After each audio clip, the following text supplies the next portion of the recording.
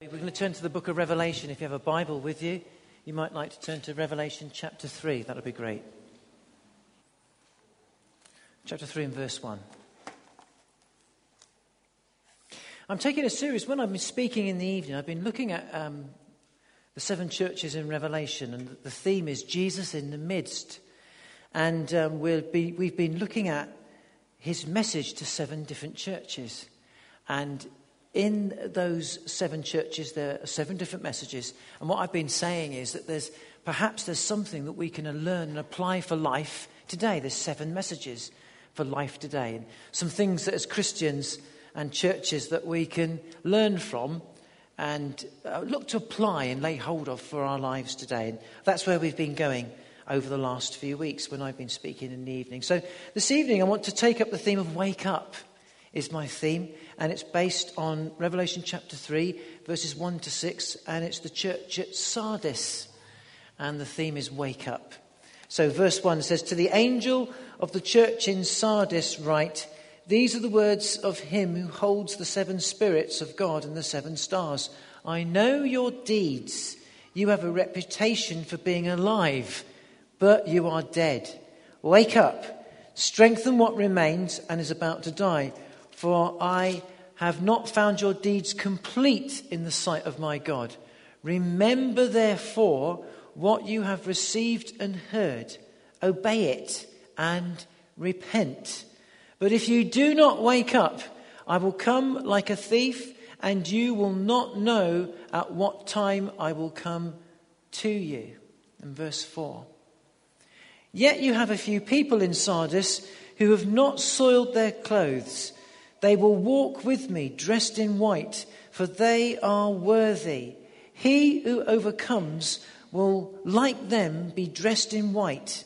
I will never blot out his name from the book of life, but will acknowledge his name before my Father and his angels. He who has an ear, let him hear what the Spirit says to the churches." Wake up. Jesus says to the church, wake up.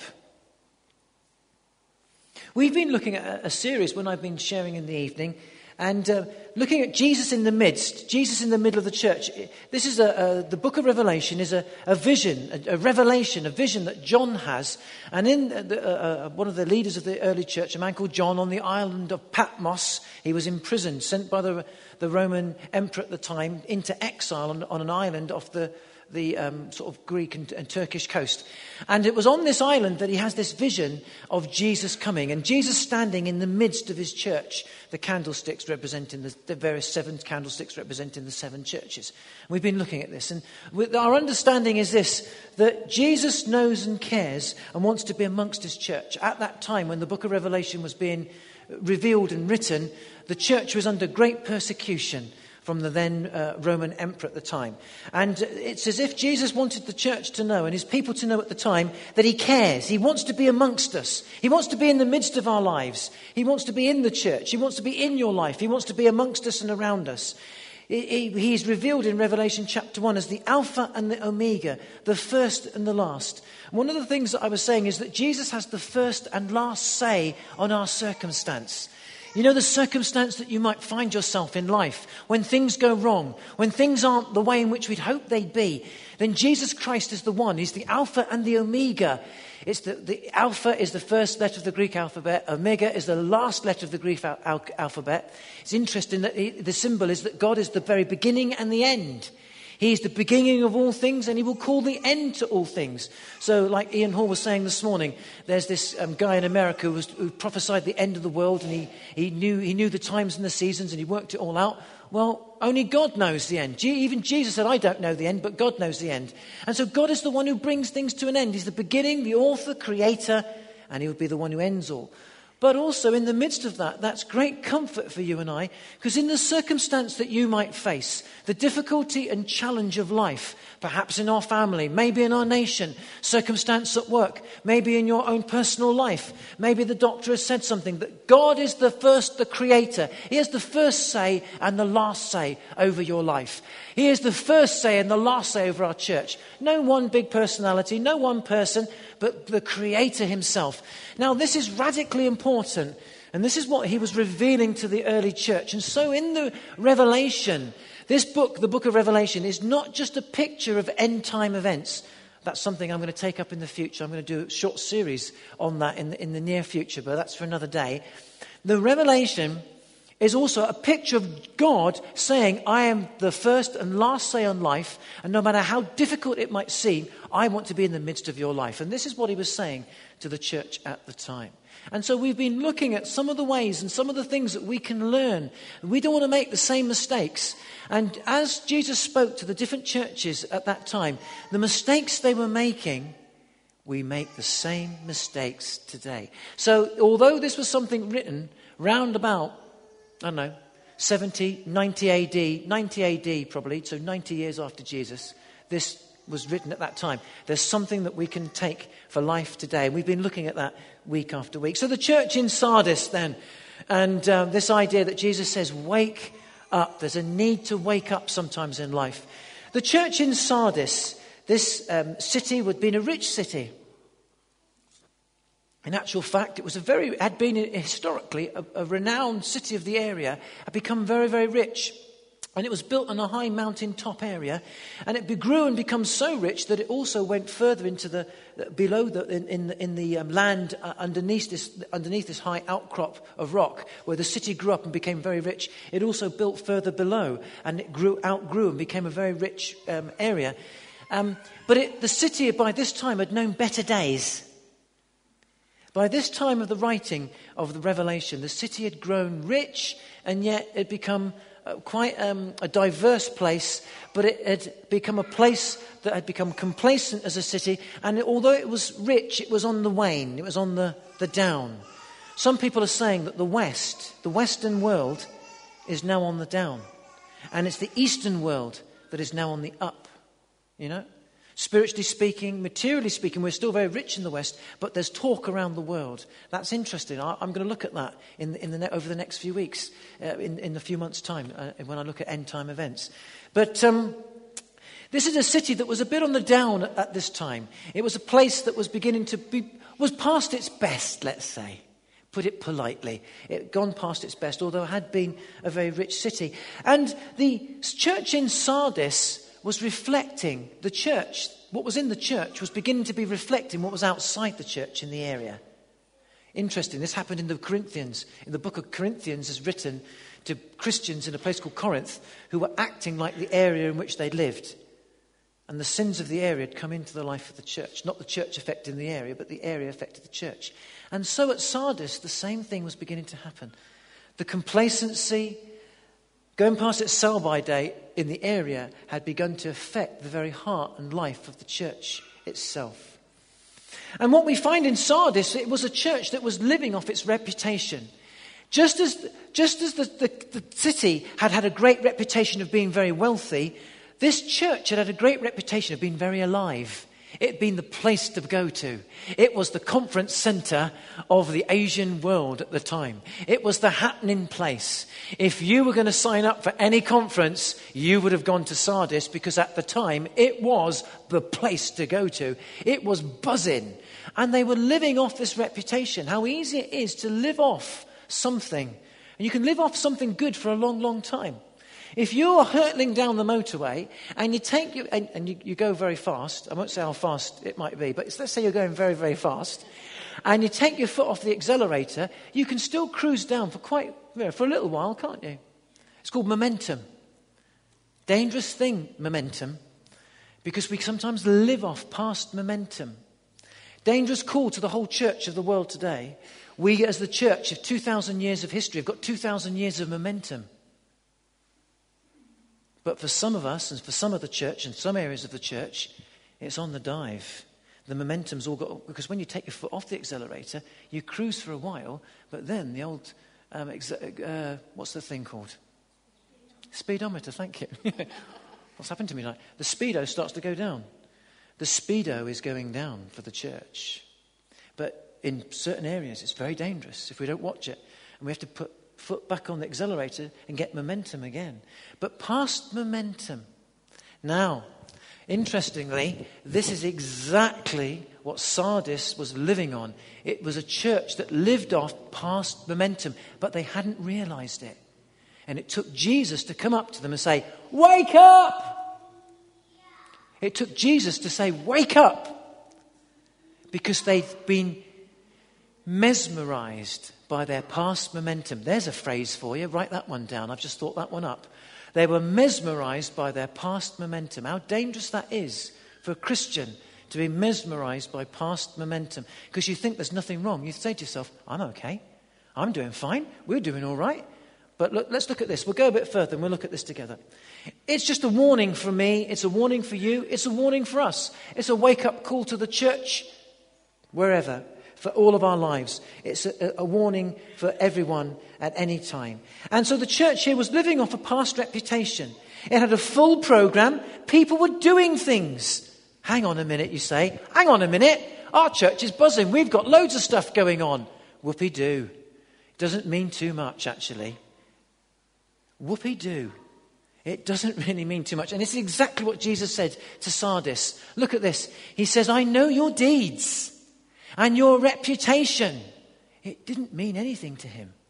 That's quite frightening, isn't it? Why? He's the living God. He calls us to be living people. Don't live off. You know, the Israelite people, when they collected manna in the desert, the bread of heaven in the Old Testament, God said, collect it every day. Don't store it up. It will go rotten if you do. It's a story in the Old Testament, right? When they disobeyed him and they stored the stuff up, what happened? The next day it was rotten. Why? God says, I'm a living God and you need to be in touch with me each day. I'm a God of today. So you can't just live off the God of last year, yesterday, last week, or even last month or whatever it is. I'm a God of today. So it's to live today. Keep your foot on the accelerator, in other words. Keep in step. In the book of Galatians it says, keep in step with the Spirit. So we've got to keep in step. We've got to keep the foot on the pedal, as it were. But the Holy Spirit helps us do that. We'll look at that. So they were living off past momentum, full program, people doing things. But you know, you can do things for God and yet not know God personally. You can do things for God and yet not know God. Do you know it's easy to do stuff, to have ministry and to do things and yet not know God? I mean, you can know of God. You can hear of God. Hey, even the demons know God in the sense of they know of God and they shudder. But they don't have a relationship with him, as in knowledge relationship, experiential relationship. And this is what I'm getting at. What Jesus was saying is, you can do lots of stuff, and you've done lots of stuff, and you're doing lots of stuff, but you've neglected something. You've neglected your knowledge of me. Knowledge in the sense of your experience. To know, in its fullest and literalist sense, means to have experience of. Experiential knowledge. And so what he was saying to this group of people was, you're doing lots of stuff. You're living off of past momentum and you think that you're okay because there's a full program and there's lots of people around and you're all running around doing stuff, but you're just like any club and any other organization. You don't know me. There you go, we've got there finally. That's it in a nutshell. You don't know me. We neglect the heart. Have you heard it said when somebody says, have a heart? You know, someone's been a bit rough and tough. You say, have a heart, will you? Have a heart. God says, I want your heart. And this is what life's really, truly all about. It's so simple, but we make it difficult because we want things to seem much more complicated than that.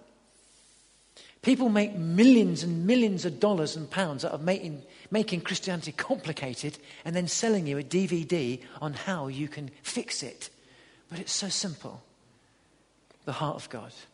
The heart of God. And so in chapter 3, verse 1, it says, you have a reputation, says Jesus, of being alive, but you are dead. My word, these are riveting, strong words. Wake up. Sardis was spiritually dull. It was dead rather than awake and alive. Spiritually, they were dull and dead rather than heart awake and alive. Now, I want to say to you, it's so easy for the heart to grow cold. This is what they're getting at, right? for the heart to have gone cold. You know, it's so easy for you and I as people. You know, I use the analogy. When I, now and again, I do get not a brand new car, but a relatively newish car. Whenever you buy your new car, if you've ever had the privilege of having a car that's relatively new, when you first get your new car or your new house or your new cooker or your new fridge freezer, whatever it is that's new, you look at it's all nice and shiny, and you look after it and you keep it, and you might not come out every day and look at your freezer and say, what a lovely freezer you are. But if you've got a new car, you think, that's a nice looking car, isn't it? You might buff it up. If you're Dave Sanders, he's on holiday at the moment, but he buffs his car up. He's good at valeting and buffing up cars as David. But, you know, you look after it and you look at it and you think, and you get in your car and you drive it, you think, this is new. Give it a month or two, well, not with me, it's a couple of months more, but 2 or 3 months down the line and it's been parked in Asda and someone's gone bang and knocked it and you think, oh no. And someone's driven your car and driven it up against the curb and the alloy wheels have now got a scratch on them, and that's what's happened in my car.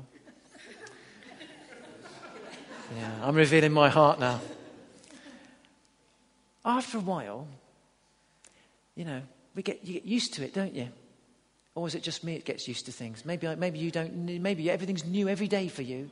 The sun will come out tomorrow, and every day you're skipping down the road, and everything's wonderful. But for me, it's not like that. I know for me, I get up the next day and I just sort of get on with it. And you just walk, you get to church, and you sit there, and you sit in your seat, and you listen to that, and you think, oh, that wasn't very good, or this was good. And then you go, and you do. It's called life, isn't it? It's a habit. We just get used to stuff. This is what happened in Sardis. Don't think that these people were filthy, awful, evil people. They were just like you and me. They were people just like you and me. And how easy it is. This is why Jesus says, have a heart. How easy it is to get used to something. How easy it is to be doing stuff, having ministry, doing this for God or doing that in church, being involved in this. How easy it is to get up and sit there. How easy it is just to get used to stuff. And then you fall into something that is religion, doing, being in a crowd. We lose the heart of it. And this is what Jesus said to the church in Sardis. You've spiritually gone to sleep. You're spiritually, used a much stronger word, you're spiritually become dead. It's possible to be in church and become spiritually dead. It's possible for churches to be spiritually dead. It's possible to have a full place with lots of stuff going on like at Sardis, and yet there not be the heart. Lights are switched on, but there's no one in. That's the picture here. The lights are switched on, but there's no one at home. There's no heart in the place. And this is what had happened at the church in Sardis. And it was as if they become anesthetized by the age and the spirit of the age in which they lived in. You know, when you go for an operation, I talk about this a lot. It's always on my mind. But you go for an operation and the anaesthetist will come and talk to you and explain what's going on. Then a nice nurse will come and be with you and they'll administer whatever they're administering to you to make you go to sleep. And someone will begin to talk to you just to get you to relax. And as you're talking away, you can't remember. Then you wake up 4 or 5 hours later thinking, what happened? You've had the op. And it's a bit like that in life. There is a spirit of the age in which we live that anesthetizes you and me. You don't think you're anesthetized. I don't think I am, because we just get on with life and do it. But it's amazing when Jesus comes and says, wake up! I know. I woke myself up saying that, actually. When he comes and says, wake up. But it sometimes takes God to do that. Do you know what? There's a wake-up call coming to our nation. There is a wake-up call in our nation right now. It's coming on the church right now in our nation. Do not see, I don't want to say too much. I'm saving that for a short series I'm going to do about times and seasons and the wake-up call and the return of Jesus. I'm going to do a short series on signs and times and end-time events and what I believe to be the sort of the return of Jesus. I'm looking at that. You don't hear too much about that these days, but unless it's from someone who says, I've got the answer. You get some weird stuff, but we're going to look at something. But Jesus is a wake-up call, and he gives a wake-up call to this church, the church in Sardis, and says, you need to shake yourselves off of the age, the spirit of the age. And so this city, Sardis, the complacent, comfortable city that was living off its past reputation and the money and wealth it had and had accumulated, had come into the church. That spirit of complacency, wealth, you've done it, we've seen it and done it. How many Christians have you met that say, I've done that in 52. I remember being in a church and we were going to start to door knock an area and deliver leaflets. It's not here, so you're all right. You don't have to look at anyone else. It's another part of the country. And I said, let's do this, this, this, and this. And some people stood up and said, we did that in 65. It never happened then. It's not going to happen now. I said, well, could it be that God is the God of today? And maybe he's going to do a new thing? So we did it. It's interesting, the response we had in that area. It's quite positive, actually. We had quite a positive response as we began to pray and sow positive release into an area. And so, spirit of the area can get hold of us. And this is what happened at Sardis. The complacency had come in from the area and had come upon the church. How easy it is to let everything that's outside, around us in the world, the spirit of the age in which we live, the material, humanistic, PC, politically correct age in which we live, suffocates and becomes like a blanket on us. We need Jesus to come and say, wake up. Embrace the Lord Jesus Christ. We can confuse activity with anointing. A Christian writer by William MacDonald says this, commenting on Sardis. He says, Sardis was a church of lifeless profession. It had a reputation as a Christian assembly, but for the most part, it simply went through a formal, dull routine. It did not overflow with spiritual life. It did not sparkle with the supernatural. I love that statement. William MacDonald says, it did not sparkle with the supernatural. They'd lost the spark of life. They'd lost it. They're living off of what they'd already accumulated, their ability. It's so easy. Do you know what? You might not want to say, but I've got about 20-something years of sermons. I've got a box full of past sermons. I could live off 20 years worth of sermons. You could pick them out. Oh, we'll have this one. We'll have that one. But you can't live off that, can you? You can't live off the part. It comes across as stale. It's old bread. It's old bread. Do you want your worship to be alive? Do you want our church to be alive? When I say Christians, if we've got to live off today's bread then. We have to embrace today. This is the day. This is your moment. This is our day, as it were.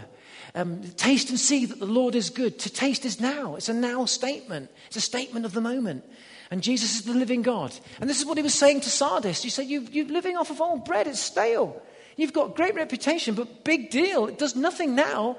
And as a Christian, if you want to live alive, if you want to know God, if you want the sparkle to come upon your relationship, to come in your marriage, in your home, your family, relationships to be restored, if you want your Christianity to be alive and electric, if you want our church to be a place where God is, then it's up to us to embrace you and me, the church, Jesus says, to wake up, come alive. Well, how do you do that, you say? Interesting. It's a fairy story, but it's an interesting analogy. I know it's only a fairy story, but in Sleeping Beauty, when Sleeping Beauty goes to sleep because of something bad that's happened in her life, eaten a nasty apple, put it that way, it's the kiss of the prince.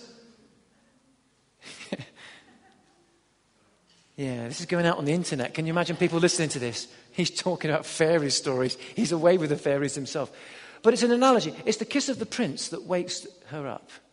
And it's the kiss of Jesus Christ. It's the embrace of heaven. It's the embrace of the Holy Spirit. It's as the Holy Spirit comes, as the Lord Jesus puts his arms around us and says, I love you, you're my child. It's as Father God comes and says, you're my child, I love you so much. We need to embrace that living love. If in a family we have nothing to do with each other, husband and wife, parents and children, we don't embrace, there's no warmth. It soon grows cold and it becomes just nothing, empty and hollow.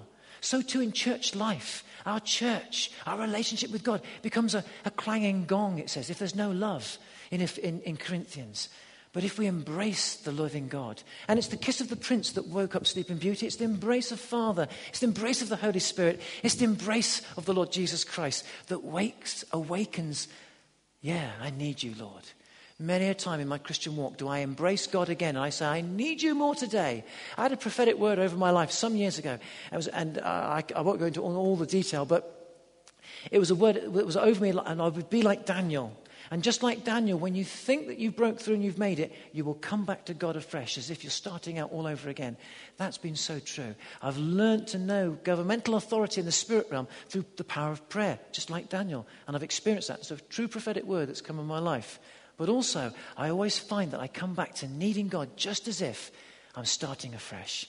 And it's a call that I have of God all the time. I need you more today than I've ever needed you, Lord. I call that into being over my life as I embrace my bread for today. Jesus said, I am the bread of heaven, the bread of life. Isn't it interesting in John's gospel? He's the living bread. And we need to eat of his life and his presence today. And so this is what happened in this church. It had lost its way. It had become cold. A man called Vance Havner, we'll be coming to a close in a moment. Vance Havner, Christian writer, historian and writer in the Christian realm,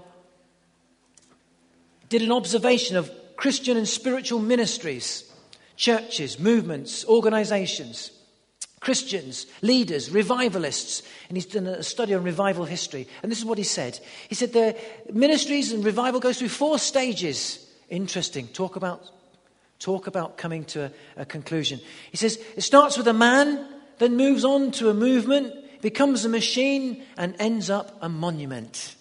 Wow. 4 stages. I tell you what, they're so true in your life, in my life, in the life of any church, in any revival. You look at any revival, historic revival. It starts with a man, becomes a movement, starts with a man, a vision. The power of God moving in the lives of individuals. The early church started with people on fire. The Holy Spirit came upon the church with tongues of fire.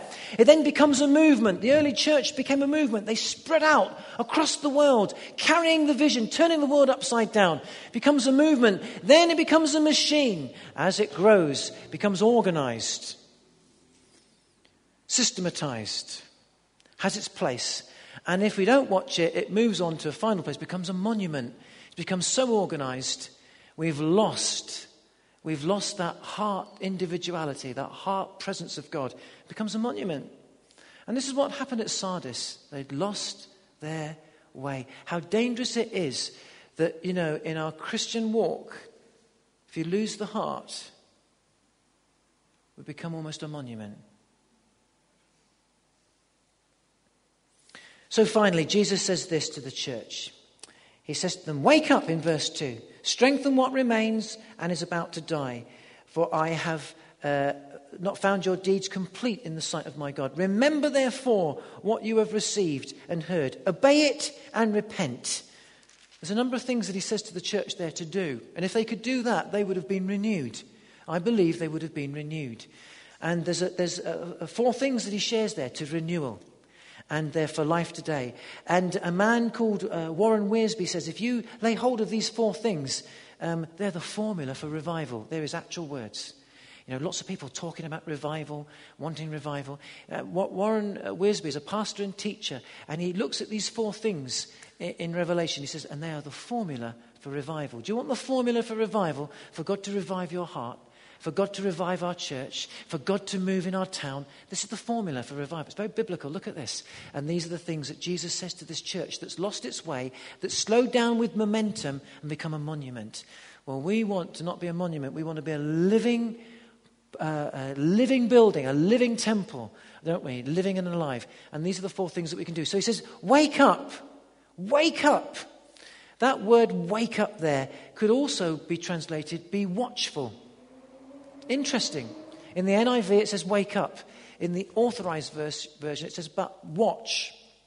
And the word wake up could be interchanged with the word to be watchful. So wake up, be watchful. 2 things could almost be one thing there. Be watchful, wake up. I don't know, there was a song that we historically have sung over the years. I'm not going to try and sing it. It goes, but open the eyes of my heart, Lord. Open the eyes of my heart. I want to see Jesus. Interesting song. Brilliant song, actually. Really biblical. Fantastic. Open the eyes of my heart. I want to see Jesus. To see him high and lifted up. His train filling the temple. Great song. Wake up. Open the eyes of my heart, Lord. It's a prayer for wake up. It's a wake up prayer. Do you know, we could all pray that song. We could all lay hold of that song. Open the eyes of my heart, Lord. I want to see Jesus. I don't know about you, but sometimes in my circumstance, I don't see God. When things go wrong, we don't see God, but he's there because he's God. I find this remarkable. In the midst of the earthquake and terrible disease, God can be there. I just need to see him. It's easier said than done, isn't it? In the bad news that you have, God can be there. Open the eyes of my heart.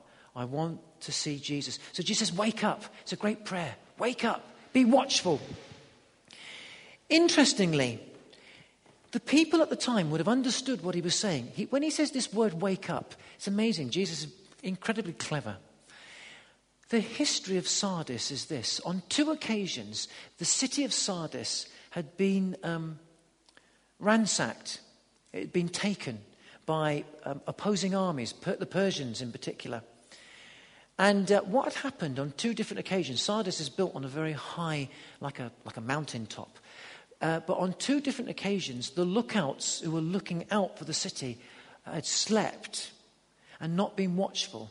And on one particular occasion, the opposing army found they had someone in the city tell them of a weak point in the city wall, and they climbed up the city wall, and the watchmen on the city wall were asleep, and they took the city. It's a historic event that happened. And it's interesting that Jesus says, be watchful, wake up. They would have understood what that meant, because the city of Sardis had been destroyed by a Persian army many centuries before, because the watchman on the wall had gone asleep. And what Jesus was saying was, don't fall asleep. Keep a watch over your life, a watch over your church, a watch over your nation. Keep a watch over your spiritual life. As a Christian, you can lose it. You can lose heart. You can lose heart. I can. I'm sure you can. So watch your heart. Watch your life.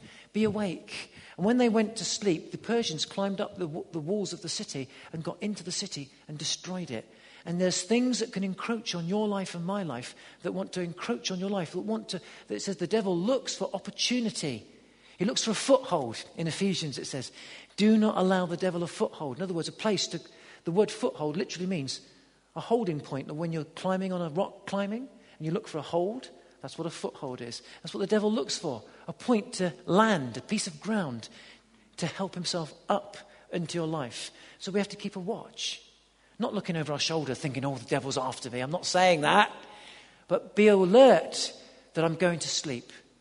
I'm letting things go as a Christian. I'm taking it for granted. I'm going cold. I've lost the plot. I've let this get too much. This has become it's got on top of me, as it were. The circumstance is out of control. It's being aware of these things and coming to God and say, open the eyes of my heart. I want to see you, Lord Jesus, in this. Wake up. Be watchful. And then he says there, repent. He uses the word repent. To repent means to say, not just I'm sorry, but it's to ask for forgiveness, to give forgiveness, to ask for forgiveness, but to turn your life around to follow God. To repent means, have you seen those signs that say, you have that sign that says no U-turn? You know, going down a dual carriageway, but you're not allowed to do a U-turn and come back the other way. Well, to repent means do a U-turn. The word repent means to turn around. Complete turnaround. So if I am living my life, I'm living my life my way, I'm walking like Frank Sinatra said, I'm doing it my way and I'm walking this way. To repent means to turn around as I'm going to live for God. And I want you, God, I want to see you in my life. I want to see you and I want to live for you. And I want to follow you and work and go for you. That's to repent. Wow, that's incredible. It's not just saying, oh, I'm sorry, and then you carry on as if you're doing the same old stuff. To repent means I'm sorry, forgive me, God, but I want to turn and see you. I'm now going to look for you and I'm going to follow you. And that's what it means to repent. Amazing. If you can turn, as the old hymn says, turn your eyes upon Jesus and look into his wonderful face. And that's what it means to repent. Wake up, watchful, repent.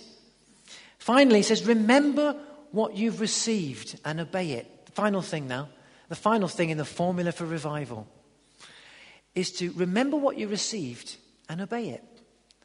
In other words, remember what Jesus has done for you and live for him. You see, the church there had forgotten. They become so forgetful. They become so complacent. They relied on themselves. They relied on their pleasure. They relied on their leisure. They relied on their money. They relied on their nice building. They relied on their ministries. They relied on doing stuff. They'd forgot what it was really all about. What's it really all about? It's about him. It's about Jesus. It's about God. It's about my heart and the heart of God. My hand being in the hand of God. Why? Because Jesus died for us. He gave his very life blood. He stood in the gap between me and you and God. And he stood in the gap and put his hand in the hand of God and my hand in my hand. And that's what he did on the cross, outstretched his hands and stood in the gap so that I could come from living my life my way to living God's way and to give my life to him. And this is what he was saying to them. Remember what it's really all about. It's so simple. It's about living for God. It's about having a heart relationship. It's about giving your life to him. It's about his death and sacrifice and resurrection. Have a heart. Get hold of this again. Let it touch your heart. Let it impact your life afresh. Remember. It's as simple as that. And then do something about it. Obey it. Live it. Go for it. Live it in your life. Wake up, be watchful, repent, remember what you've received and obey it. That is an amazing formula for personal renewal and revival.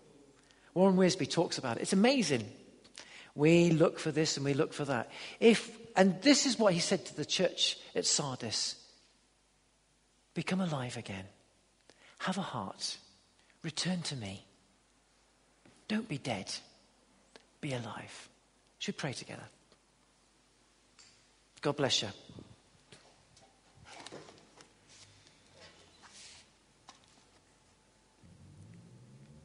It's amazing. Jesus made himself of no reputation. Isn't that amazing? I find that spectacular. We live in a world that revels in reputation, don't we? We live in a world that revels in reputation, past momentum. Oh, you have done, we've achieved, you have got, what have you done? But Jesus is the author, perfecter of our faith. And as we embrace his heart for our lives, he loves you so much. He loves us so much. He says, return to me. Perhaps you're here tonight, and for maybe no fault of your own, your heart's grown cold. That's not pointing the finger at you. But it's just become, we've done it so much, become monotonous. Maybe our Christian walk, we feel that there's nothing there. God doesn't point the finger at you. He says, return to me.